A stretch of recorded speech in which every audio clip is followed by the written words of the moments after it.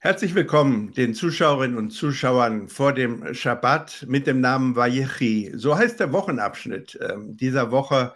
Und er lebte, Jakob lebte, nämlich 17 Jahre in Mitzrayim in Ägypten. Und mit diesem Wochenabschnitt wird das erste Buch Mose abgeschlossen und im Kapitel 50 und natürlich auch die große Josefsgeschichte. Wenn man sie bis zu Ende liest und ich begrüße Yuval Lapid, der mit uns zum Ende durchgeht des ersten Buchs Mose. Wenn man es durchliest, merkt man, es ist eigentlich eine Trostgeschichte und es ist eine Trostgeschichte, so empfinde ich es auch gerade für unsere Tage, in denen wir jetzt sind.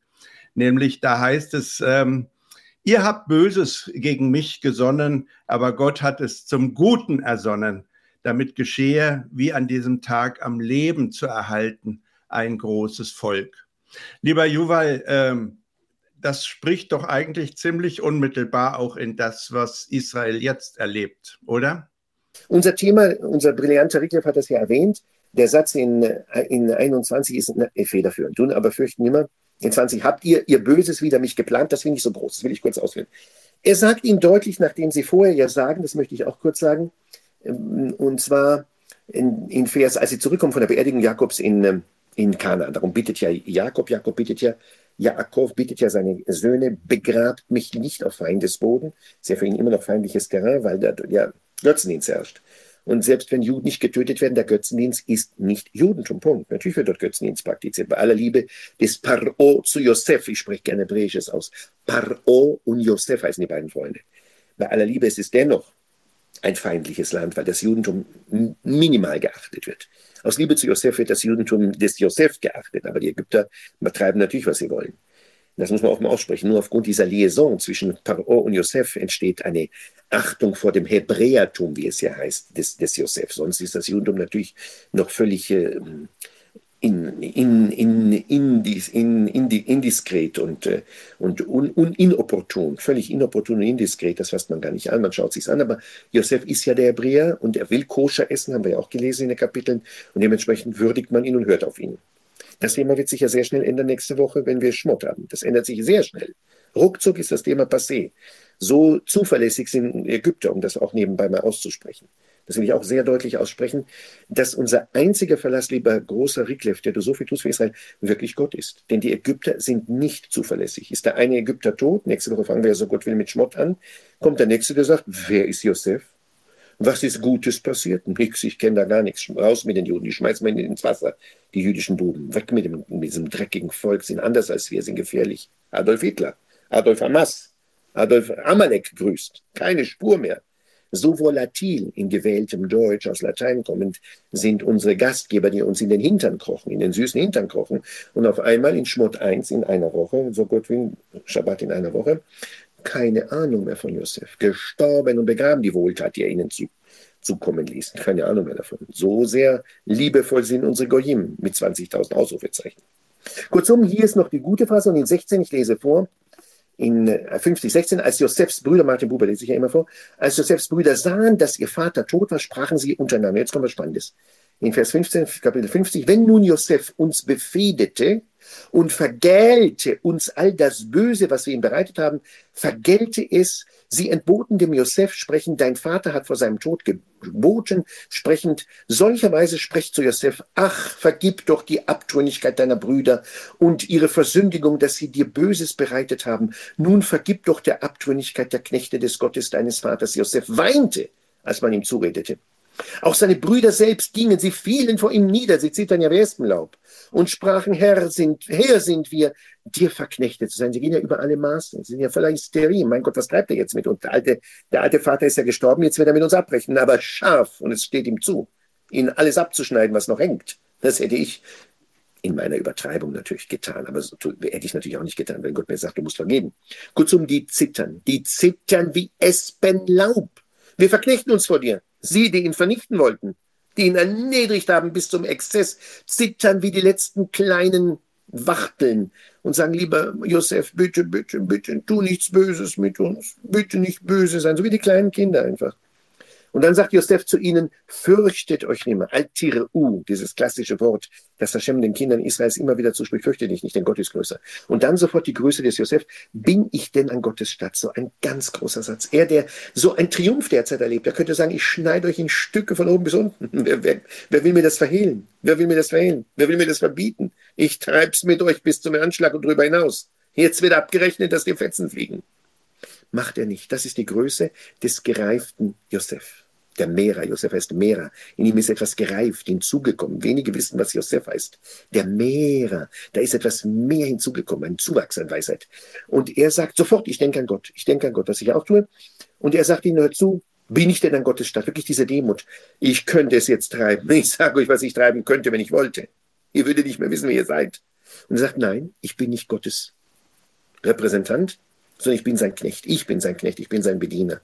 Und ich werde das tun, was Gott mir sagt. Und wenn Gott mich hineingeführt hat in das Exil und hineingeführt hat in diese Kalamität, dann werde ich das Beste daraus machen und jetzt nicht unmenschlich reagieren, wie ihr zu mir wart, sondern ich werde menschlich reagieren. Menschlich. Und darum kommt dann der große Satz, fürchtet euch nimmer. Er sagt das ja dann, deutlich haben wir es gehört, er fürchtet euch nimmer. Er sagt es ja doppelt. Moment, habt ihr Böses getan? Genau, zweimal kommt es vor. In 19 fürchtet euch nimmer. Und dann sagt er ja, fürchtet euch nimmer in 21. Doppelt heißt ja immer, es ist eine tiefe Durchdringung der Seele. Sowohl im Materiellen fürchtet euch nicht, als auch im Spirituellen. Verdopplung heißt immer, ich gehe in die materielle Ebene, fürchtet euch körperlich nicht, es passiert euch nichts. Und auch spirituell verspreche ich euch, dass alles in Ordnung sein wird. Alles wird in Ordnung sein, wenn ihr mir vertraut. Alles. Und darum sagt er, ich selber will euch und eure Kleinen, sprich euren Nachwuchs, pflegen.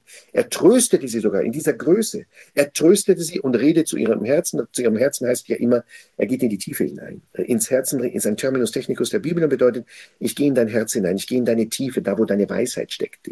Jetzt kommt ja ein Funken Weisheit von diesen, welche Ausdruck will ich sagen, von diesen perversen, widerlichen Kreaturen, die auf einmal merken, wie sehr sie sich vergangen haben. Und darum sagt er, ich gehe in euer Herz, weil ich spüre, dass ein Stück Weisheit kommt.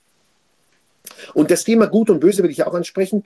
Er sagt deutlich, ihr habt eindeutig Böses wider mich geplant. Und das möchte ich kurz aufrufen, weil es den Bogen schlägt zwischen Anfang von Genesis und dem Ende von Genesis. Fing das Thema Genesis an mit dem Thema Böse. In Kapitel 3 hatten wir ja schon Etz Hadat Tovara, der Baum des Lebens von Gut und Böse.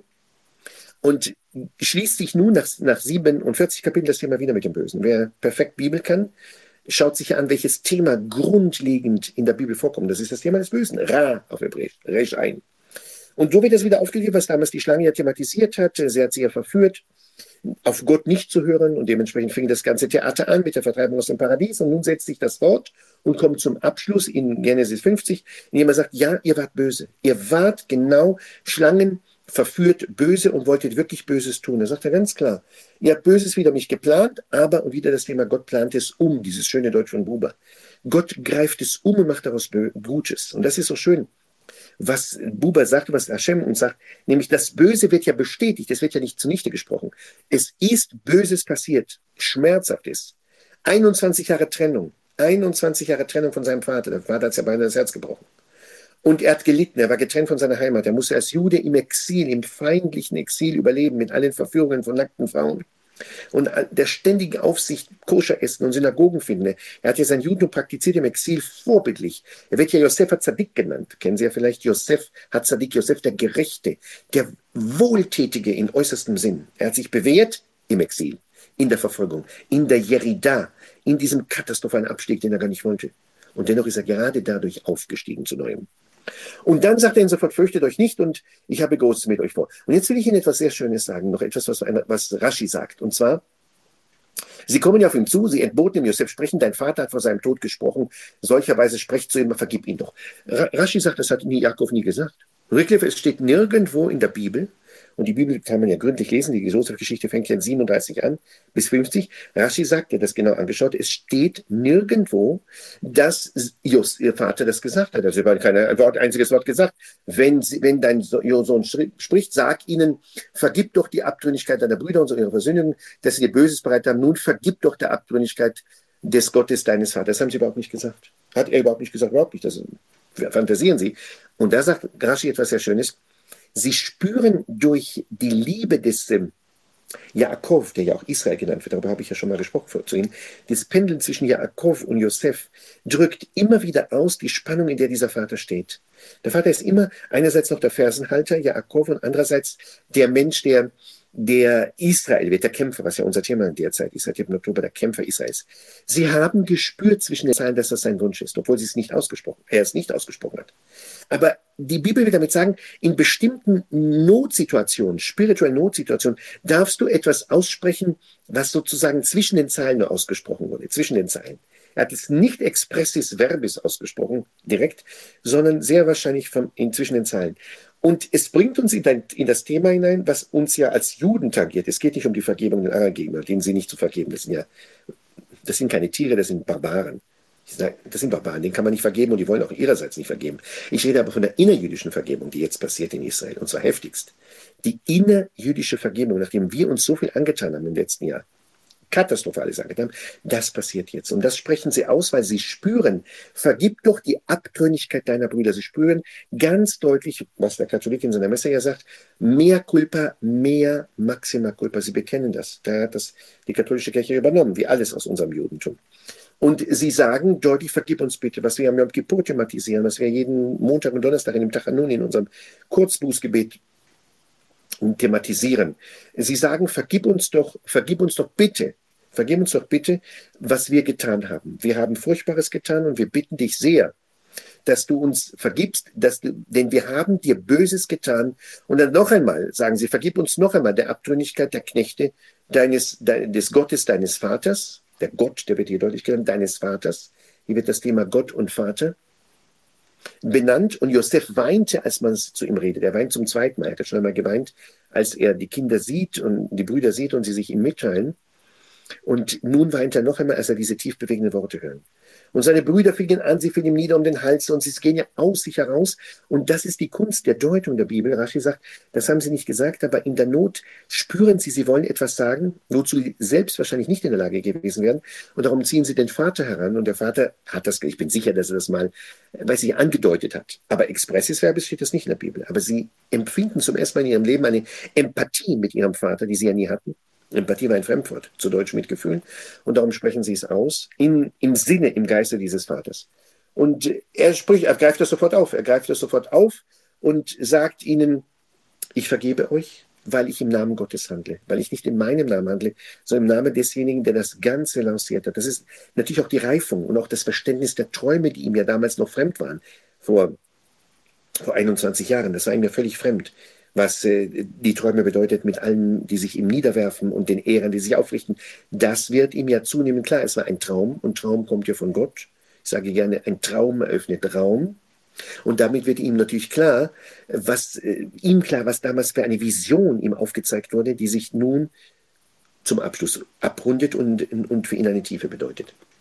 Dann wird gesagt, darauf werden wir auch eingehen, Josef sagt von Ephraims Söhne des dritten Geschlechts, die Zahl 3 spielt natürlich eine Rolle, die Söhne Machirs, er sieht viele Menschen und er darf, bevor er stirbt, relativ jung, jünger als alle anderen Erzväter, darf er sterben, und zwar, das will ich auch gerade thematisieren, im ägyptischen Land.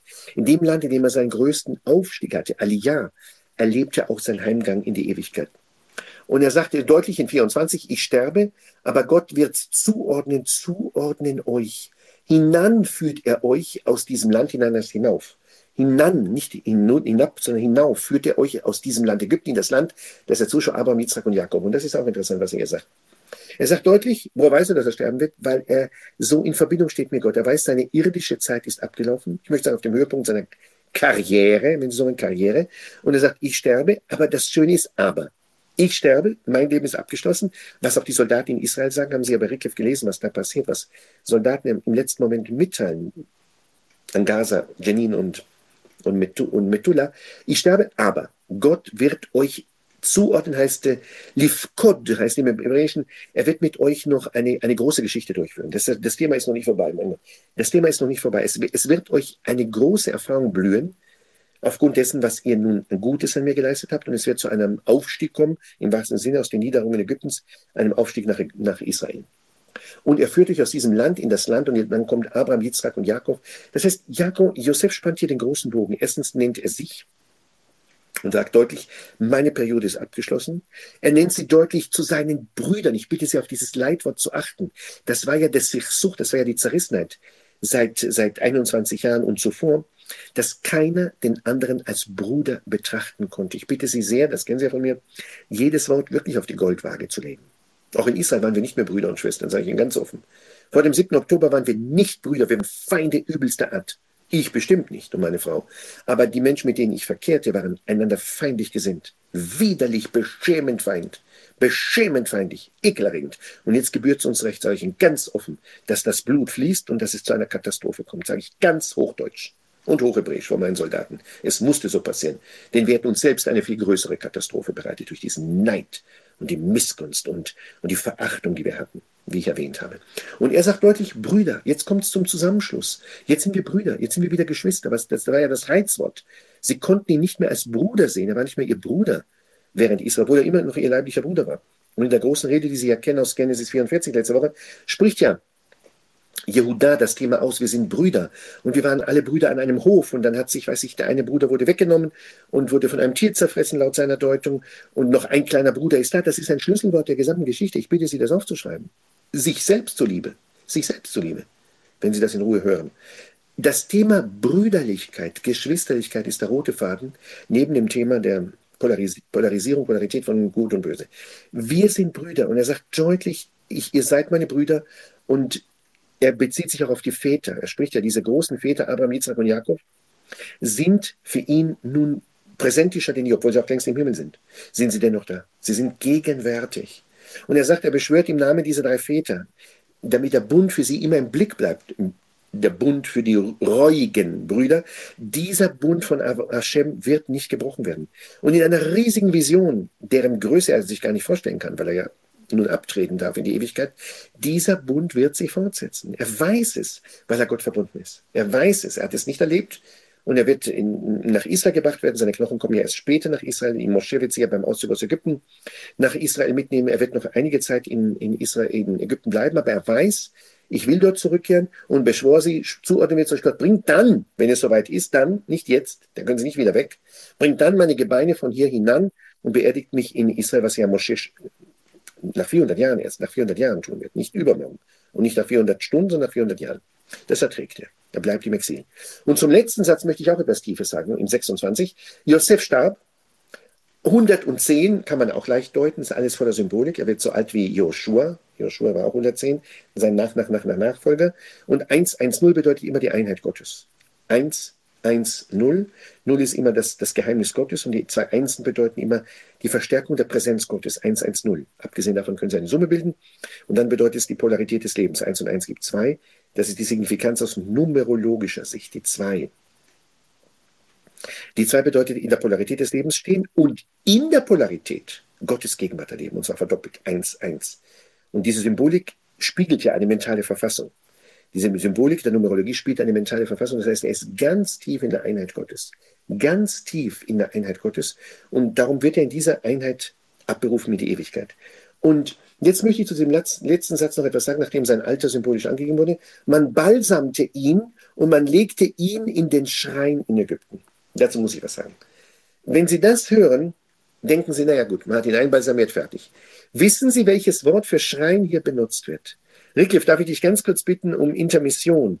Ahnst du, welches Wort für Schrein, das ist so ein katholisches Wort, ein Heiligenschrein. Darf ich dich ganz kurz bitten, etwas zu sagen? Ahnst du, welches Wort im Hebräischen das Bände spricht? Hochdeutsche Hamburger Bände.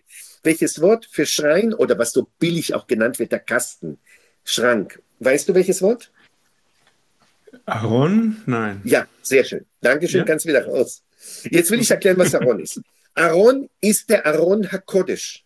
Aaron, übrigens die Wurzel von Aaron. Der Name Aaron und der Name Aaron, die schreiben sich nur durch einen Buchstaben auseinander. Aaron, Aleph, Resh, Nun. Und das andere ist Aaron, Aleph, Resh, Nun. Er wird in den Aaron gelegt. Und dieser Aaron ist genau das Wort, das später im nächsten Buch Exodus benutzt wird für den Aaron HaKodesh, die heilige Lade. Streng genommen, liebe Freunde, können Sie den Rotstift ansetzen. Bitte schreiben Sie es auf am Freitagnachmittag. Legten Sie ihn in die Lade, in die heilige Lade. Und da kann man sich natürlich fragen, ich habe mich lange gefragt, warum es gibt doch auch Worte für, weiß ich, in einem Kasten. Sie wissen ja, Teva, es gibt das Wort für Kasten im Hebräischen. Der kleine Mose war ja in einer Teva. Teva. Der war nicht in einem Kasten, in einem heiligen Schrein, beziehungsweise in einem heiligen Lader, der war in einem billigen Kasten.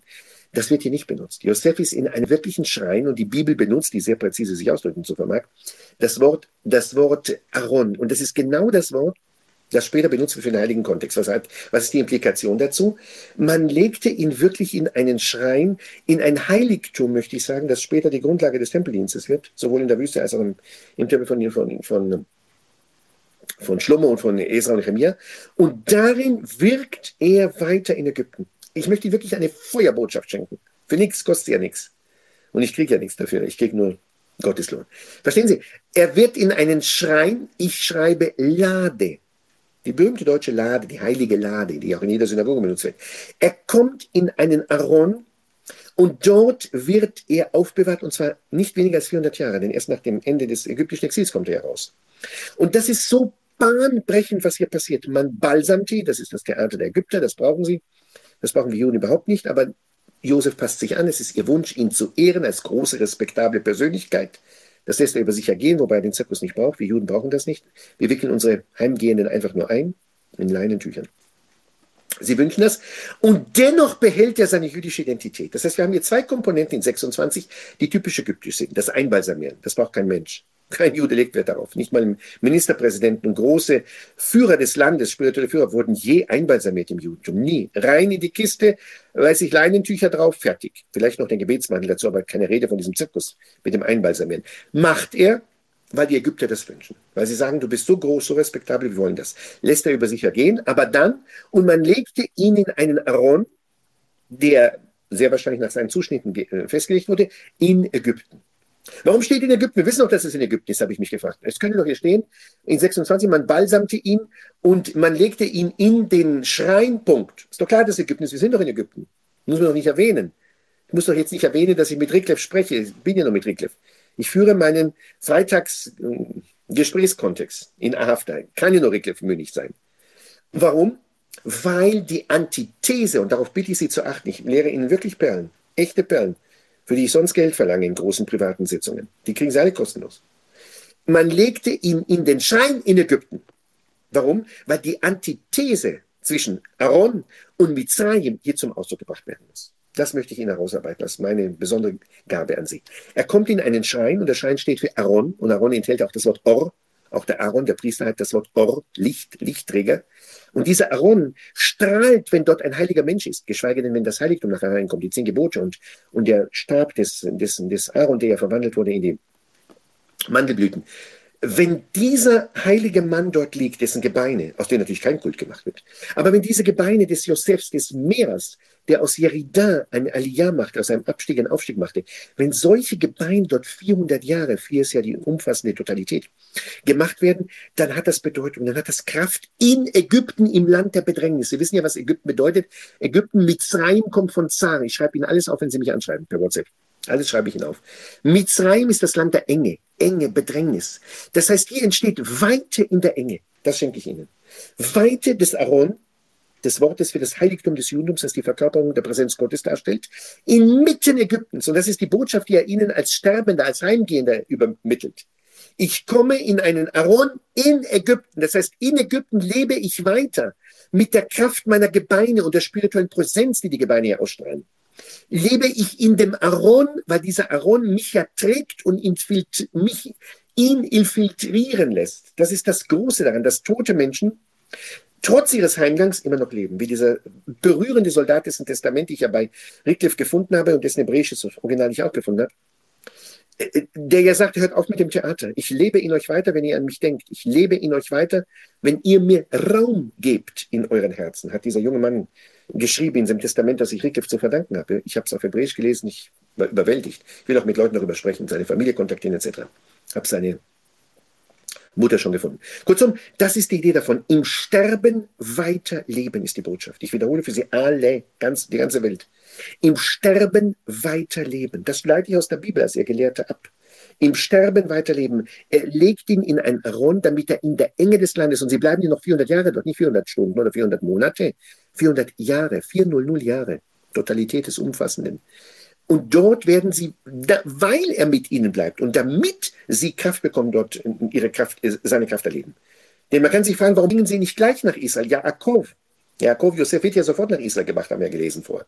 Er wird in einer Riesenzeremonie mit den 70 Tagen Trauer, mit dem 40 Tage Einbalsamieren im Zirkus ja nach Israel gebracht und wird beigesetzt, wo er es ja wollte, in Maratha Machpelah bei Hebron. Nicht weit von dem Ort, an dem ich mit meinem Freund zusammenarbeite und ihn unterstütze. Und der besteht darauf, mich bringst du hier raus. Ich bleibe hier nicht 400 Jahre, mein Lieber. Das kommt nicht in Frage.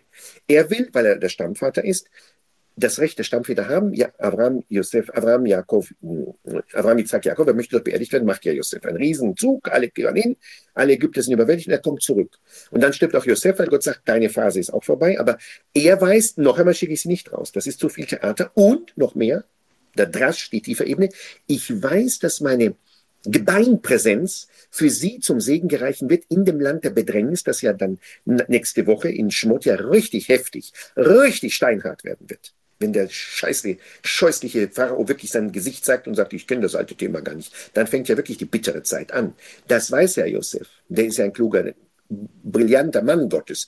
Und darum lässt er sich in den Schrein hineinbringen, in den Aron, wissen, dass dieser Aron in Mitzrayim eine Kraft entfalten wird, die sie tragen wird. Und kein geringer als Mosche, der ja geboren werden wird in Schmot nächste Woche, weiß darum, erfüllt diesen letzten Wunsch, nimmt die Gebeine mit, damit sie auch in Israel, dass er ja nicht betreten wird, aber befürwortend betreten wird, mitgenommen werden. Das ist, wissen Sie, wenn Sie das so tief anschauen, ist da so ein Bogen von, ich möchte wirklich sagen, angesichts des Todes, dass der ja grassiert auch weltweit, weiß ich, durch die Attentate der Hamas in der ganzen Welt, da toben sie ja überall. Verstehen Sie, angesichts dieser Sterblichkeit gibt es diese Unsterblichkeit. Wenn du willst, kannst du es ja so benennen, Rickliff, den Titel. Du suchst ja immer knackige Titel für den Eben. Unsterblichkeit in der Sterblichkeit, schlage ich dir vor als Titel für meine Sendung. Ein Vorschlag einfach. Unsterblichkeit in der Sterblichkeit ist meine Schöpfung für dich. Inmitten der Sterblichkeit, die wir heute erleben in Israel, erleben wir Unsterblichkeit. Zum Beispiel durch Äußerungen von Menschen, die sagen, lebt weiter in unserem Sinne. Und er ist ja nicht der Einzige, der solche Worte sagte. Rickleff hat das brillant gefunden, aber es gibt ja mittlerweile noch andere Menschen, die wirklich dank Rickleff und an anderen Mitteilungen, die ich bekomme, wirklich in den letzten Stunden sagten, wir möchten sterben, weil es unsere größte Stunde ist, unsere Aliyah für dieses Land zu sterben. Enorm, was hier passiert. Noch Menschen, die bewusst sagen, die gar nicht eingezogen werden müssen, weil sie jenseits des Alters sind, sagen, wir möchten für unser Land sterben. Das hat es noch nie gegeben, seit 1948. Wir möchten für unser Land kämpfen und gern auch fallen, weil dieser Fall zu einem Aufstieg werden wird. Selbst wenn ein Soldat fällt, wird er aufsteigen. Garantiert. Alle sagen das in Israel, mit denen ich verkehre, dass dieser Fall den Menschen zu einem Aufstieg in der anderen Welt gereicht. Sofort, ohne Komplikation. Weil sie so etwas Großes auf sich genommen haben. Zu sterben zur Heiligung Gottes heißt das. Schreibe ich Ihnen auch auf, wenn Sie mich anrufen. Metu al-Kiddush Hashem ist der klassische Terminus technicus der Rabbiner schon vor dem Thema, 7. Oktober. Metu al-Kiddush Hashem, schreibe ich jedem auf, der das wissen möchte. Das ist der Konsens aller Juden, meiner Brüder und Schwestern in Israel. Wer in so einem Krieg stirbt, sei es als Chatuf, als Entführter, sei es als Kämpfer, der kriegt sofort dieses Abzeichen hier oben, Rangabzeichen der Soldaten. Du bist ein Geheiligter, weil du für die Heiligung des Namens Gottes auf diesem Land gestorben bist. Josef weiß das und Mosche weiß das auch. Und darum entspinnt sich dieser große Bogen. Und Mosche nimmt ihn erst heraus und vergisst es nicht nach den 400 Jahren, während welcher Josefs geistig körperliche Präsenz unverzichtbar war. Und das nenne ich ja die Unsterblichkeit in der Sterblichkeit. Natürlich stirbt Josef. Und natürlich stirbt später in Anfang Mose, wenn Sie ja nächste Woche lesen in Schmott, in der Bibel, sterben alle Geschwister sterben, wird ja deutlich aufgeführt, aber ihre geistige Präsenz ist da. Und ich möchte noch was Schönes sagen, was ich als Anregung für Sie ausspreche. Wenn Sie die Namen aussprechen, Josef, Yisrael, Jakob, Abraham, Isaac, Jakob, Josef und die Brüder, Ruben etc., werden Sie merken, dass Heiligkeit auf Sie zuströmt. Denn die Namen dieser Menschen sind ja heilige Namen. Das nennt man in der Theologie theophore Namen, gotttragende Namen. Das ist ja nicht, entschuldige, wenn ich das sage, Rickleff, das meine ich nicht böse.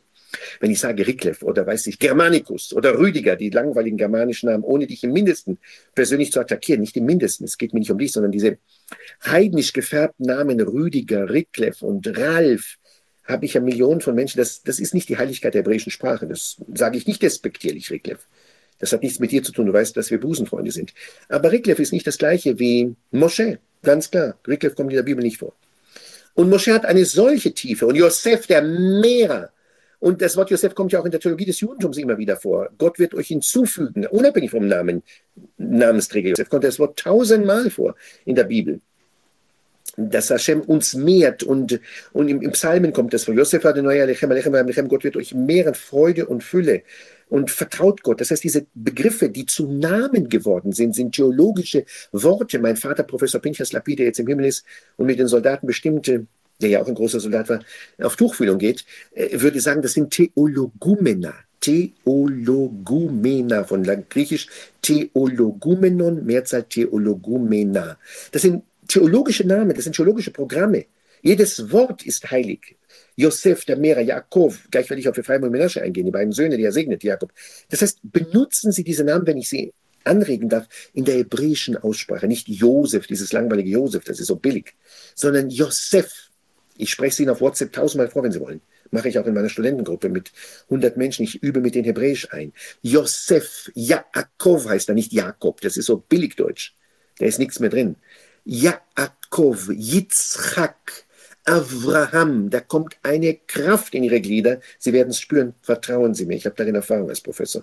Ich lebe die Sprache und unterrichte viele, die mir bestätigen, wenn sie Avraham sagen statt Abraham und Yitzchak statt Isaac und Jakob statt Jakob und Josef statt Josef, diese abgelutschten, langweiligen deutschen Namen, da kommt Kraft in ihren Mund und in ihre Herzen. Nicht, weil ich das fordere, sondern weil die hebräische Sprache einfach in ihnen wirkt, mehr als das verdeutschte Hebräische.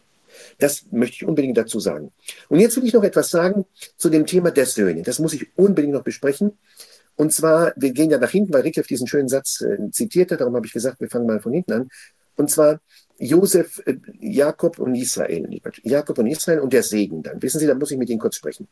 Und zwar die Vertauschung der beiden Hände. Das muss ich noch mit Ihnen besprechen. Das gehört ja heute dazu. Ich könnte mit Ihnen 10 Stunden arbeiten, aber Rickleff wird mich dann halbieren. Vierteln, Achteln, das werde ich nicht machen. 10 Stunden könnte ich darüber sprechen, vor dem Hintergrund dessen, was in Israel passiert und der Verbindung. Aber Rickleff will das nicht und darum werde ich auf 48 kurz zu sprechen kommen, nämlich auf Menasche und Ephraim, die beiden Söhne, die er verwechselt. Was ist da los mit dieser Verwechslung? Und darüber will ich mit Ihnen sprechen. Und ja, wie gesagt, Jakob wird dann krank in 48 und er wird sterben. Und jetzt haben wir etwas Hochinteressantes. Jakob reinszeniert das Schicksal seines Vaters Yitzchak. Denn wissen Sie, wenn wir 48 schauen, da ist das gleiche Thema, nämlich er wird auch blind. Er steht da, er wird erstens krank und Jakob sagt ja ganz deutlich, dass er nicht mehr sieht. Er steht deutlich da, und ich werde bald sterben. Israel sah die Söhne Israels und seine Augen, genau in Vers 10 wollte ich sagen. Israels Augen, 48,10. Israels Augen nämlich waren vor Alter schwer, er konnte nicht sehen. Er ließ sie, die Kinder, die er gesehen hat, Menasche und Ephraim, zu ihm herantreten und er küsste sie und umarmte sie. Merken Sie, dass das nennt man in der Psychologie, die ich ja vertrete und mit der ich therapiere, transgenerationelle Transmission eines Traumas und einer schmerzhaften Erfahrung. Eine transgenerationelle Transmission. Generationsübergreifende Weitergabe. Generationsübergreifende Weitergabe. Und zwar, er sieht nämlich auch nicht so wie Yitzchak, damals, als er seine beiden Söhne segnet, Yitzchak und nämlich Jakob und Esau. Und das rekapituliert sich bei seinem Sohn Jakob. Und hier heißt er nämlich Israel. Die alte Polarität, nämlich er ist einerseits Jakob, noch der Fersenhalter, der Unsichere, der noch lernen muss, Größe zu praktizieren. Und hier wird er genannt Israels Augen. Übrigens, Israel heißt ja auch im Hebräischen Yisrael. Lad sie auch ein, sprechen Sie nicht vom Land Israel. Das ist so langweiliges Deutsch. Das Land, in dem das passiert, was jetzt passiert, auch die Wunder, heißt Yisrael. Nicht Israel. Das hört sich auf Deutsch so schön an, aber ist nicht hebräisch. Ich lade Sie ein, sprechen Sie im Alltag, ich war in Israel. Juval, der Yisraelit, der Yisraeli, das hat nicht mir zuliebe, sondern Gott zuliebe viel mehr Kraft, weil sie in die Authentizität des Wortes kommen, der Gotteskämpfer. Kurzum, er ist hier in Israel in Vers 10 und er sieht nicht mehr. Und Sie wissen ja, das alte Thema natürlich, wer äußerlich nicht sieht, sieht dafür innerlich mehr. Wer äußerlich nicht mehr sieht, seine Augen wie der alte Yitzchak sehen nicht mehr gut. Genau Rekapitulation. Er übernimmt ein Thema seines Vaters. Und was macht er? Er sagt, die Kinder herantreten, er möchte noch einmal den Nachwuchs seines Lieblingssohns sehen. Und er sagt, Israel sprach zu Josef, übrigens, Buber gibt das ja wieder, was ich eben gesagt habe. Martin Buber, den ich hier empfehle zum Kaufen, so sie noch nicht haben, sagt das ja. Israel sprach zu Josef, der sagt nicht Israel sprach zu Josef, dieses langweilige Deutsch, sondern Israel sprach zu Josef, der macht das gut, der Onkel Buber. Dein Antlitz wiederzusehen, nicht hatte ich's mehr vermeint, und da hat er mich Gott deinen Samen noch sehen lassen. Er ist überwältigt. Kurz warum? Warum ist er überwältigt? Warum ist er überwältigt, die Söhne zu sehen und sein Antlitz zu sehen? Und da sagen die Rabbiner, die ich für sie studiert habe, weil das Sehen auch etwas ganz Wichtiges ist. Wir sind zwar einerseits das Volk des Hörens, Shema Israel, Adonai Eloheinu Adonai Echad, und das heißt, wir hören auf das Wort Gottes, Shema Israel, Adonai Eloheinu Adonai Echad. Wir hören, aber wir sind auch verpflichtet zu sehen. Wir sind auch verpflichtet, Re'eh, nicht nur Schma, hören, ganz wichtig, aber das Schma ist auch wichtig. Das Schma muss auch, das Re'eh muss auch beobachtet werden, weil wir Gottes Wunder nicht nur hören, sondern auch sehen müssen. Und er sagt, ich habe es nicht mehr geglaubt, dich wiederzusehen. Nach 21 Jahren, können Sie nachzählen, 21 Jahre sieht er ihn wieder. Nach 21 Jahren darf er ihn wiedersehen und sagt, ich habe es nicht mehr für Möglichkeiten. Und dann wiederum der theophore Bezug. Gott hat deinen Samen, deine Nachfolge mich erleben lassen. Er ist so überwältigt, dass es ein Weiter gibt, weil er davon ausgegangen war, es ist alles vorbei. Und jetzt sehe ich im fremden Land, machen Sie sich das bitte bewusst, im Exil, im bitteren Exil geschieht das Wiedersehen. Ist das nicht hochgradig berührend, wie Gott, wie ich gerne sagen möchte, wie Paul Claudel, auf krummen Linien gerade schreiben kann, im fremden, schmutzigen Ägypten, voller Pornografie und Menschenverachtung geschieht dieses Wunder, dass Jakob hinabsteigen muss, auch ein Abstieg, Yerida Netzorech Aliyah. Er steigt hinab als alter Mann, wird hinaufgeführt an den Königshof. Der Pharao ist überwältigt von seiner Größe, sagt ihm, segne mich sogar, jüdisch, segne mich, nicht pharaonisch pervers, sondern jüdisch, er ringt darum, du musst mich segnen.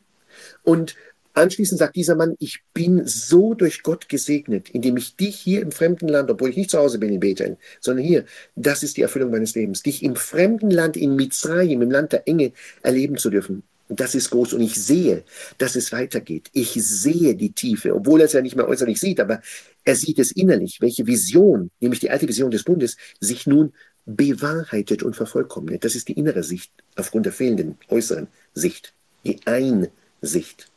Aufgrund der fehlenden Aussicht. Schauen Sie, wie schön ich mit Deutsch arbeiten darf. Die Aussicht fehlt ihm. Das Außen sieht er nicht mehr, aber die Einsicht in das innere Geschehen, der Bund, das ist ihm sehr wohl gegeben. Kurzum, Josef zog sie ihm wieder von den Knien und neigte sich zur Erde und ist hingegangen, dass der Vater das sieht. Und jetzt passiert Folgendes in 13. Josef nahm die beiden, Ephraim, Sie wissen, Ephraim ist der Zweitgeborene, an seine Rechte, zur Linken Israels, und Menasche sagt er auch, Menasche an seine Linke, zur Rechten Israels, und ließ sie an ihn herantreten. Das heißt, er stellt sie so auf ihm gegenüber, dass Menasche an seine Linke geht, zur Rechten Israels geht, und Ephraim, der Zweitgeborene, an seine Linke kommt, an die Linke Israels, damit er natürlich mit der rechten Hand, die er noch hat, auf den Menasche greift, auf den Erstgeborenen, und Ephraim die linke Hand gibt. Und jetzt passiert etwas Verrücktes, nämlich Israel, der Mann, der in die Autorität kommen muss, nicht Jakob, Israel, macht das Gegenteil. Darüber wollen wir heute sprechen. In 14. Israel schickte seine Rechte aus und tat sie auf den Kopf Ephraims, des Jüngeren. Er sagt, nee, ich mache das nicht, was du mir sagst. Du kannst sie aufstellen, bis du grün und blau und violett wirst. Ich mache genau das, was ich will, obwohl er gar nicht mehr sieht. Aber er sieht im Inneren, dass der Primärsegen dem Zweitgeborenen und der Sekundärsegen dem Erstgeborenen gehört. Ich wiederhole mein schönes Deutsch. Der Primärsegen, genau wie bei seinem Vater, wie der Frank gesagt, bei seinem fränkischen Vater. Der Primärsegen gehört dem Zweitgeborenen und der Sekundärsegen gehört dem Erstgeborenen. Der Sekundärsegen gehört dem Erstgeborenen. Es ist eine Vertauschung, wie bei Yitzchak und Esau. Das Gleiche. Die Frage an Sie zum Nachdenken ist, ich würde Ihnen gerne als Hausaufgabe das geben, warum macht er das Gleiche? Rickliff, darf ich dich noch mal ganz kurz einschalten? Du weißt, ich liebe Provokation. Warum denkst du, macht er das Gleiche wie sein Vater? Warum rekapituliert er das Gleiche? Da könnte auch sagen, ich habe bei meinem Vater gelernt, diesen Zirkus, der ja nur Blutvergießen besorgt hat. Warum sagt er nicht, ich vertausche nicht noch einmal? Ich fange den Zirkus nicht noch einmal an mit der Vertauschung. Jetzt macht er den Zirkus noch einmal. Hast du eine Idee? Ich lade dich ein. Warum macht er diesen Zirkus, von dem er weiß, dass er nur Unglück eingebracht hat? Lieber Rickliff, warum macht er das nochmal? Vermutest du noch etwas? Die Genesis ist eine Geschichte, dass es immer wieder quer läuft, aber doch so, wie es aufs Ziel letztlich zugehen soll. Ja, genau, sehr schön. Jetzt schalte ich dich wieder aus, genau darum geht's. Das, was Rickliff sagte, geht in den Kern hinein, nämlich es ist das Thema, nichts ist glatt, wie wir es gerne hätten, wie wir Menschen es gerne hätten, zum Beispiel 7. Oktober. Und das Leben geht nicht so, wie wir es gerne hätten. Wir hätten es gerne ohne Schwierigkeiten, aber es ist immer wieder mit Schwierigkeiten verbunden und mit Unkonventionalitäten. Josef positioniert die Söhne, wie er es gern hätte. Er möchte es so. Der Erstgeborene ist Menasche und der Zweitgeborene ist Er ist Ephraim und er stellt ihn so zur Rechten, dass Jakob, der kaum noch sieht, einfach die Hand drauflegt auf den Erstgeborenen fällt. Nein, sogar Jakob, der ja Leidtragender einer Verwechslung war. Das hat ihm bitteres Blut gekostet in Kapitel 28, 29. Diese Verwechslung, genau die Praxis, aber der Unterschied ist folgender. Das möchte ich Ihnen mitteilen, weil ich das so tief durchschaue. Er macht es diesmal bewusst und nicht unbewusst. Damals war er ein geführt Wordender. Seine Mutter hat gesagt, du machst das einfach, Punkt. Du ziehst die Kleider deines Bruders an und du bist Esau und er gibt sich als solcher aus, Punkt. Und wenn du es nicht machst, kriegst du Schläge. Fränkisch gesprochen. Und er macht es, weil er Angst hat vor seiner Mutter, der Autorität der Rivka. Diesmal ist er ein alter Mann. Ein Sterbender. Und er sagt, ich spüre, die Vision Gottes will, dass Ephraim, der Zweitgeborene, den Erstsegen bekommt. Er macht es diesmal nicht durch List, sondern durch die Fügung Gottes. Nicht durch List, sondern durch Lebendigkeit. Nicht durch List, sondern durch Lebendigkeit. Gott gibt ihm ein Nein, mein lieber Josef. Und er sagt es ihm auch ins Gesicht. Ich mache es nicht so. Das ist sein Gereiftsein. Jetzt zeigt er, dass er ein Gereifter ist, ein Gereiftwordener, der es bewusst macht, ohne List und Tücke, ohne die Mutter, die da ihm sagt, zieh die Kleider an und bring ihm den Braten, dass er denkt, du bist der Esau, obwohl du gar nicht der Esau bist. Diesmal macht er es am helllichten Tag, obwohl er schon sehr klapprig ist. Und aufgrund der Tatsache, dass er eben nicht mehr die Aussicht hat, sondern die Einsicht hat, spürt er, Gott will, dass der Zweitberufene, der Zweitgeborene, Ephraim, der Erstberufene wird. Der kriegt den Primärsegen, darum legt er die Hand auf ihn und sagt, nein, mein lieber Josef, ich weiß, dass er der Segen gesegnet wird. Und auch diese Stellung, die Rembrandt, können Sie ja im Internet schauen. Du kannst ja gern, wenn du Lust hast, Rickliff, das Bild von Rembrandt nehmen, das darf man ja ohne Copyright benutzen. Du kannst ja wirklich diesmal das Bild von Rembrandt nehmen, dieser vertauschte Segen. Das ist so ein weltberühmtes Bild, Rickliff, nimm's doch. Ich empfehle es dir sehr, das berühmte Bild von Rembrandt, weltberühmt, aus Paris im Louvre. Nimm es doch für die Beschilderung unserer Gruppe und sag die Unsterblichkeit in der Sterblichkeit, wenn du Lust hast. Und da macht er diese Szene als ein alter Mann und das kostet die Überwindung über Kreuz, weil das Leben oft über Kreuz geht. Es ist nicht glatt, wie wir es gerne hätten. Wir hätten es gerne glatt. Einfach nach Asa hineinstürmen, alles ist erledigt. Und wie Schalika heute dank deines Interviews sagt, nein, das ist überhaupt nicht glatt, das ist überhaupt noch nicht vorbei. Es werden dort jeden Tag Tunnel gefunden und jeden Tag Kalaschnikows und jeden Tag Granaten gefunden in den lächerlichsten Kindertaschen und Klos. Es ist Hanebüchen, um das schöne deutsche Wort zu benutzen, was dort passiert. Und dennoch, mit Gottes Hilfe wird das Militär es schaffen, mit Gottes Hilfe. Und so ist diese Idee mit den gekreuzten Händen. Es ist nicht glatt, es ist über Kreuz. Das nennt man Chiasmus. Es geht in eine Richtung, die wir nicht ursprünglich geplant haben. Wir würden ja gerne drauf losmarschieren, fertig aus. Und Jakob sagt, nein, ich spüre, ich bin jetzt Israel geworden und ich werde es nicht tun. Den Primärsegen kriegt Ephraim. Und ich werde Ihnen gleich erklären, warum. Den Primärsegen kriegt Ephraim und den Sekundärsegen kriegt Menasche. Und darum legt die rechte Hand auf seinen Kopf und die linke Hand auf den Kopf des Erstberechtigten. Und darum sagt er, das werde ich tun. Er spricht dann ja einen fantastischen Segen aus. Und Josef sah auch, er sagt ja in 17, als aber Josef sah, dass sein Vater seine rechte Hand auf den und so weiter legte, dann wollte er das sofort wenden. Und Josef sagt zu seinem Vater, kommt zu unserem letzten Disput, nicht so, Vater. Der Erstling ist dieser, er will ihn korrigieren.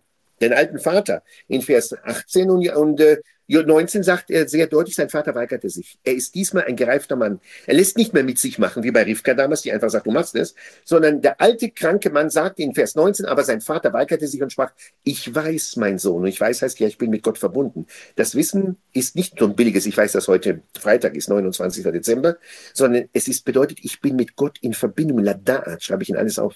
Ladat, ich erkenne, dass Gottes Wille hier wird, nicht um mein Ego, mein Kleines.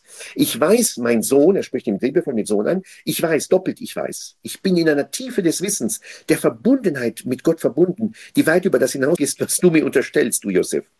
Auch er wird zum Volk, auch er wird groß, der Menasche, der Erstgeborene, jedoch sein kleinerer Bruder, der Jünger, wird größer als er und sein Same wird eine Fülle der Stämme. Und er segnet diese an ihm Tag und dann kommt, mit dir wird Israel segnen, nämlich das ganze Volk, das er mit sich in Verbindung bringt. Da ist er auch gereift. Mit dir wird Israel, nachdem er ja genannt wird, segnen, nämlich bestelle dich Gott wie Ephraim und Menasche. Ephraim stellte er vor Menasche. Und jetzt will ich Ihnen etwas sagen. Wissen Sie noch aus der Geschichte, das ist ja bekannt, was Ephraim und Menasche bedeutet? Alles hat ja Bedeutung. Alles. Jedes Hauchgebilde. Ephraim ist der Fruchtbringer, Frucht von Pri. Ephraim heißt wörtlich, ich bringe Frucht, ich bringe Fruchtbarkeit. Und Menasche, wie er richtig wiedergegeben wird von Martin Buber, nicht Manasse, das ist so langweiliges Billigdeutsch. Menasche, Menasche, Menasche, sprechen Sie es wirklich nach, ich spreche es auf YouTube 100-mal nach. Ephraim, nicht Ephraim, wie Ephraim Kishon, das ist so schönes Deutsch, aber nicht gutes Hebräisch. Ephraim, Ephraim, Ephraim und Menasche. Ephraim und Menasche, Ephraim und Menasche. Ephraim ist der Fruchtbringende und Menasche, das weiß kaum jemand, es sei denn jemand, der die Bibel gründlich studiert, steht drin, Ephraim heißt das Vergessen haben. Ganz kurze Rekapitulation, Auffrischung Ihres Wissens. Als in 37, 38, 39 und 40 Josef sich niederlässt und Kinder zeugt mit Osnat, der Tochter des Potiphera, des hohen Priesters, zeugt er 2 Söhne. Es kommt, wie gesagt, Manasche, der erste Sohn. Den nennt er Manasche, weil er sagt, ich habe vergessen das Leid, das meine Brüder mir angetan haben, dass ich verkauft wurde, hinabgestiegen bin. Und dieses Vergessen tut mir gut. Es gibt manchmal so etwas wie eine Anamnese, nenne ich das, eine spirituelle Anamnese. Vergessen, was da war. Nicht ein formales Vergessen, das kann man ja nicht vergessen. Aber ein spirituell Vergessen des Wuchtigen, mich Bedrängenden, mich überwältigen wollen. Mich überwältigen wollenden.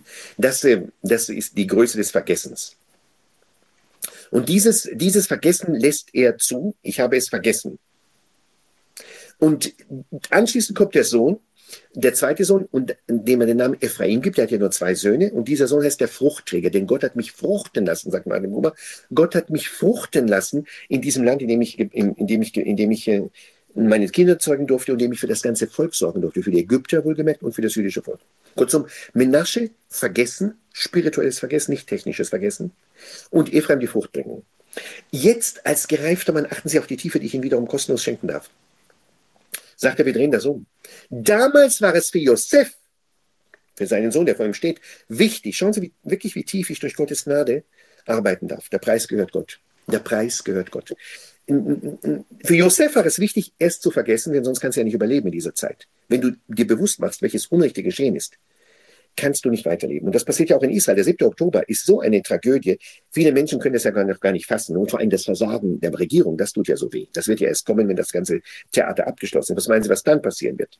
Die PTSD-Listen wachsen jeden Tag, Post-Traumatic Stress Disorder. Ich bin ja auch gebeten worden, schon auf die Liste der Therapeuten Israels gesetzt zu werden. Verstehen Sie? Das wird ja erst kommen. Diese Erschütterung über unser jüdisches Versagen am 7. Oktober um 6.33 Uhr, das kommt noch. Nur der Terror ist jeden Tag so heftig, dass der Schmerz ja gar nicht wirklich durchdringen kann. Das wird aber kommen. Das gebe ich Ihnen schriftlich. Das halbe Land ist ja traumatisiert. Um nicht zu sagen, das ganze Land. Das nebenbei. Kurzum, Josef sagt, ich könnte ja nicht weiterleben, wenn ich jeden Tag mir bewusst mache, was für ein Unrecht die mir angetan haben wegen des Ärmelrocks. Wie kann ich denn dann meine Vision umsetzen, der Ernährer Ägyptens zu sein? Geht nicht. Darum sagt er, Gott hat mir ein spirituelles Vergessen gegeben, eine spirituelle Anamnese, und dementsprechend muss ich nicht dran denken an das Unrecht, das mir widerfahren ist, als 17-Jähriger. Und dennoch darf ich Frucht bringen, der zweite Sohn, die Polarität wieder, ein zweiter Sohn wird ihm geboren, und da sagt er, danke, großer Gott, dass ich hier fruchtbar sein darf, biologisch und spirituell, denn ich darf ja das Volk ernähren, aufgrund meiner Weisheit, und ich darf der Vizekanzler sein, der Vizemonarch, und werde eine Leistung an den Tag legen, die ohne Gleichnis. Jakob, Israel merkt, für mich trifft das nicht mehr zu. Für mich ist Ephraim die erste Stelle und Menasse die zweite Stelle. Regel, ich denke, da schenke ich dir eine Bombe, eine spirituelle Bombe. Für Josef war das Thema Vergessen, Menasche, wichtig, um zu überleben in der Situation, in der er damals war, und dann erst die Fruchtbarkeit. Josefs Vater, Jakob, Israel, sagt sich nach 21 Jahren, nee, für mich ist das nicht mehr so wichtig. Und für die Perspektive des jüdischen Volkes, die er ja einleitet, ist das nicht mehr so wichtig. Für mich ist es die Fruchtbarkeit wichtig. Und darum wird der Zweitgeborene zum Erstgeborenen, weil das Thema sich ausbreiten, groß werden, fruchtbar werden in Hamburg, in der ganzen Welt, in der wir Juden ja ständig tätig sind, das steht im Vordergrund. Und das Manasche-Thema darf nicht ad acta gelegt werden. Er ist natürlich der Sohn, aber er kommt in die zweite Position. So korrigiere ich, beziehungsweise so korrigiert Jakob, und ich interpretiere es, die Verwechslung der beiden Hände. Das Umliegende muss geändert werden. Es muss etwas geändert werden, es muss etwas richtig gestellt werden. Und noch etwas möchte ich Ihnen sagen zum Thema rechts und links. Der Ephraim bekommt ja seine Rechte. Und Sie wissen, die Rechte Gottes ist immer das Ausdruck von Chesed. In einer großen Nomenklatur der Kabbala ist die rechte Hand natürlich die Rechte Gottes immer die Kraft. Das heißt, derjenige, der Zweitgeborene ist, kriegt im Zuge dieser Neubesegnung die rechte Hand. Seine rechte Hand ist immer Chesed, schreibe ich ihn auch auf, die Gnade, die Liebe Gottes, die Wärme Gottes. Die bekommt er, damit er hineinwächst in dieses neue Amt, das er ja als Zweiter nicht mit sich bringt. Der ist ja dann benachteiligt, der ist der Zweite. Das weiß ja Josef, weil er selbst ja der Zweite war. Das heißt, dieser Schmerz haftet ihm natürlich nah an. Und darum sagt er ihm, ich gebe dir meine Rechte drauf, auch wenn es über Kreuz ist, denn ich will, dass meine Rechte dich begleitet. Und der andere kriegt die andere Hand, und die linke Hand steht immer für Gevurah. Das ist die Strenge Gottes. Das ist die möchte ich sagen, die Reduktion Gottes. Das heißt, die Gevurah bedeutet immer im Hebräischen, das ist die Härte Gottes, die korrigierende Kraft Gottes. Damit Manasse, der zwar formal gesehen der Erste ist, nicht überbordend groß wird, sagt ihm, nein, du bist die zweite Geige. Ganz klar. Und das drückt die Hand der Gevurah aus. Du wirst auch groß sein. Natürlich, Ephraim und Manasse sind die beiden großen Stämme des Nordreichs. Aber ich sage dir deutlich mit der Hand, und ich sage ein Wortspiel, ich behandle dich. Achten Sie auf meine perfekte deutsche Aussprache und Diktion. Ich behandle dich mit der Gevurah. Du musst gestutzt werden. Denn wenn du der Erste bist, dann wirst du es über die Stränge treiben. Und Manasse war ja leider ein sehr exzessives Volk, obwohl er von Gott gedämpft wurde. Aber Manasse und Ephraim, kann ich Ihnen aus der Geschichte des jüdischen Volkes im ersten und zweiten Buch der Könige sagen, waren sehr verluderte Stämme, die wirklich oft gegen den Willen Gottes opponierten. Und wenn diese Reduktion nicht erfolgt wäre, hätten sie es noch schlimmer getrieben. Kurzum, er sagt ihm, du bekommst den Dämpfer. Du bekommst die Gevurah, die Dämpfung. Du hast nicht das Recht, weil du Erstgeborener bist, über alle Stränge zu schlagen. Du bekommst die Gevurah, du bekommst ja die Kraft Gottes, aber die musst dich zügeln, denn du musst gezügelt werden, weil du in dir dieses darauf lospreschen hast. Und der andere, der eher ruhige, der kriegt den Chesed. Und das geht natürlich nur über Kreuz. Das heißt, weil das Leben oft über Kreuz geht. Nicht den glatten Weg, nicht den geraden Weg. Und dennoch, wenn Sie sich den Chiasmus anschauen, es ist eine Berührung da. Beide berühren sich. Wenn Sie sich den klassischen Chiasmus anschauen, die Berührung ist immer da. Beide berühren sich, beide berühren sich. Ephraim und Manasse werden ja immer zusammen sein. Die Berührung ist da. Die Überkreuzung, in Anführungszeichen Kreuzung, ist da. Und Rickliff, nimm wirklich das Bild von Rembrandt. Ich lade dich dazu ein, das ist so überwältigend, die Segnung von Meister Rembrandt Ramens von Rhein. Da siehst du diesen Segen, indem er die Hände vertauscht. Und das ist das Thema der gesamten Genesis, dass wir akzeptieren müssen, Gottes Wege sind nicht immer gerade, sind nicht immer geradlinig. Josef möchte es geradlinig haben, weil er gesagt hat, ich habe schon so viel gelitten in Ägypten, jetzt sei doch mal unkompliziert, Vater, ich will das nicht mehr. Nicht nochmal so ein Theater, ich möchte das nicht mehr. Mach es so, wie ich es gewohnt bin. Und Jakob selbst merkt, der Leidtragende einer Verwechslung ist, jetzt werde ich nicht verwechseln, sondern jetzt werde ich selbst initiieren, weil ich es erlebt habe, wie verwegen die Wege Gottes sind, dass nicht der Erstgeborene den Segen bekommt. Übrigens auch in den Segnungen, die er für seine Söhne ausspricht, möchte ich auch kurz erwähnen, obwohl ich nicht auf jeden Segen eingehen werde in der Zeit. Den fettesten Segen kriegen Juda und Josef. Juda und Josef. Sie wissen, die erstgeborenen Söhne waren Ruven, Simeon, Levi und Juda. Juda war der Viertgeborene. Ich wiederhole. Reuven, ich spreche es hebräisch aus. Reuven, Shimon, Levi, wie Jehuda. Schön hebräisch für ihre Innerlichkeit und für ihre Kraft. Reuven, Shimon, Levi, wie Jehuda. Er war der Vierte. Und der Vierte kriegt so einen großen Segen, der streng genommen dem Reuven gebührt, dem Ersten aus den Genitalien der Frau. Passiert nicht. Weil auch da Jakob, Israel, gewachsen ist und merkt, nee, der Ruben war so ein Schlamper, der hat ja damals beim Brunnen auch nicht richtig gewirkt, als er herausgezogen werden sollte, noch in der Wüste. Der kriegt überhaupt nicht, der kriegt sogar eine Beschimpfung. Du bist ein ganz lustvoller Hund, du wirst einiges noch abbüßen müssen, du wirst auf deine Brüder hören. Die sogenannten 12 Segnungen sind alles andere als nur Segnungen. Wirklich fette Segnungen kriegen primär Jehuda, der Viertgeborene, und Josef, der Vorletztgeborene, sprich der 11. Sohn, dann kommt ja der 12., nämlich Benjamin. Die größten Segen, notieren Sie, kriegen nicht die klassischerweise Erstgeborenen, Reuven, Shimon. Überhaupt nicht, im Gegenteil. Ruben und Simon schneiden schlecht ab. Wenn Sie sich das anschauen in der Bibel, die Sie lesen, kriegen Ruben alles andere als einen Segen, die kriegen eine schlechte Prophezeiung. Ihr werdet immer anderen folgen, weil ihr damals, die kennen ja die Geschichte von Dina, als ihr euch an Dina vergangen habt, indem ihr einen Massenmord gegen Sichem in Genesis 34 getrieben habt, das trägt er ihnen sehr wohl nach. Sehr wohl nach. Das ist nicht abgeschlossen. Kurzum, er ist nicht dieser zuckersüße, alte, sterbende Senile, der einfach sagt, alles ist wunderbar, es ist gar nicht alles wunderbar. Die kriegen eine schärfe Abrechnung und es wird ihnen nicht gut gehen unter eigener Regie. Aber diejenigen, die die Federführung übernehmen werden, sind Jehuda, 3, 4 Sätze, du wirst groß werden und aus dir wird der Meschiach kommen und du bist der Rädelsführer, du bist die große Kanonade und Josef, der 5 Sätze bekommt, weil er ihn so sehr liebt. Und Josef ist der Vorletzte vor Benjamin. Und er kriegt, möchte ich sagen, den Primärsegen. Und siehe auch diese Behandlung, die er ja bekommt. Und diese Nähe zwischen Josef und Israel. Und da sagt er ihm so schön zum Schluss auch, und er segnete sie und sprach, nochmal kurz zu 20, mit dir soll Israel segnen. Das heißt, er spricht einen Segen aus, der weit über ihn hinausgehen wird. Ganz Israel, wir, das jüdische Volk, wird einen Segen aussprechen, nämlich bestelle dich Gott wie Ephraim und Manasse. Ganz kurz noch, Rickliff. Bestellen wird dich Gott nicht wie die anderen Söhne, muss ich noch als Finale sagen. Das Volk Israel, und das ist der klassische Segen heute aller Juden, von Timbuktu bis Tel Aviv, ist bestelle dich Yevarechecha Adonai ki Ephraim bechem Nashe.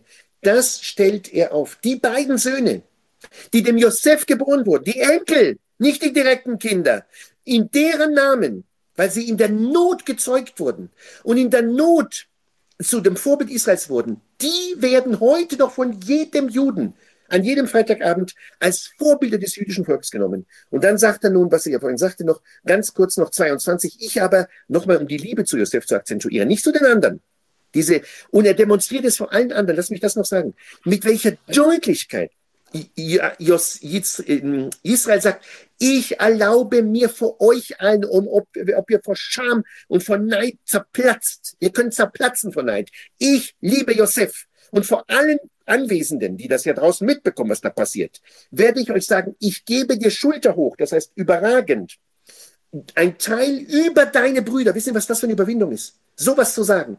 Nachdem ja der tragische Zusammenbruch erfolgt ist wegen des Neides. Jetzt sagt er deutlich, ich gebe dir mehr, das Land, das er damals errungen hat in Sichem, in Genesis 35, ich gebe dir mehr als allen Brüdern. Und die können zerplatzen vor Neid. Ich tue es, weil ich heute weiß, was ich will und weil ich weiß, dass Gott es fügt und weil ich weiß, dass ihr auch gewachsen seid. Ihr werdet nicht nochmal so einen Skandal bringen, nämlich den Josef dafür zu zerreißen. Ich will, dass Josef mehr Land bekommt als ihr alle zusammen. Und das ist mein Wille.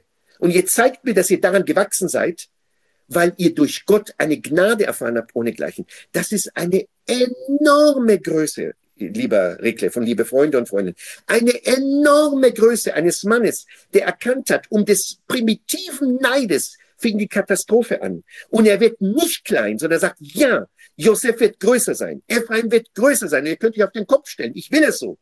Und jetzt zeigt mir, dass ihr wirklich gewachsen seid.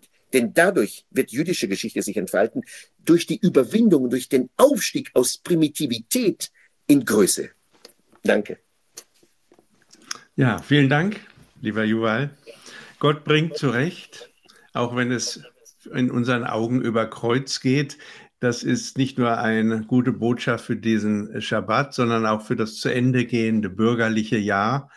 Und wir gehen in etwas Neues hinein, aber es wird zurechtgebracht werden, alles, aber nicht immer so, wie wir uns das vorstellen und wie wir es gerne möchten. Ich danke dir, Yuval, alles Gute und Shabbat Shalom.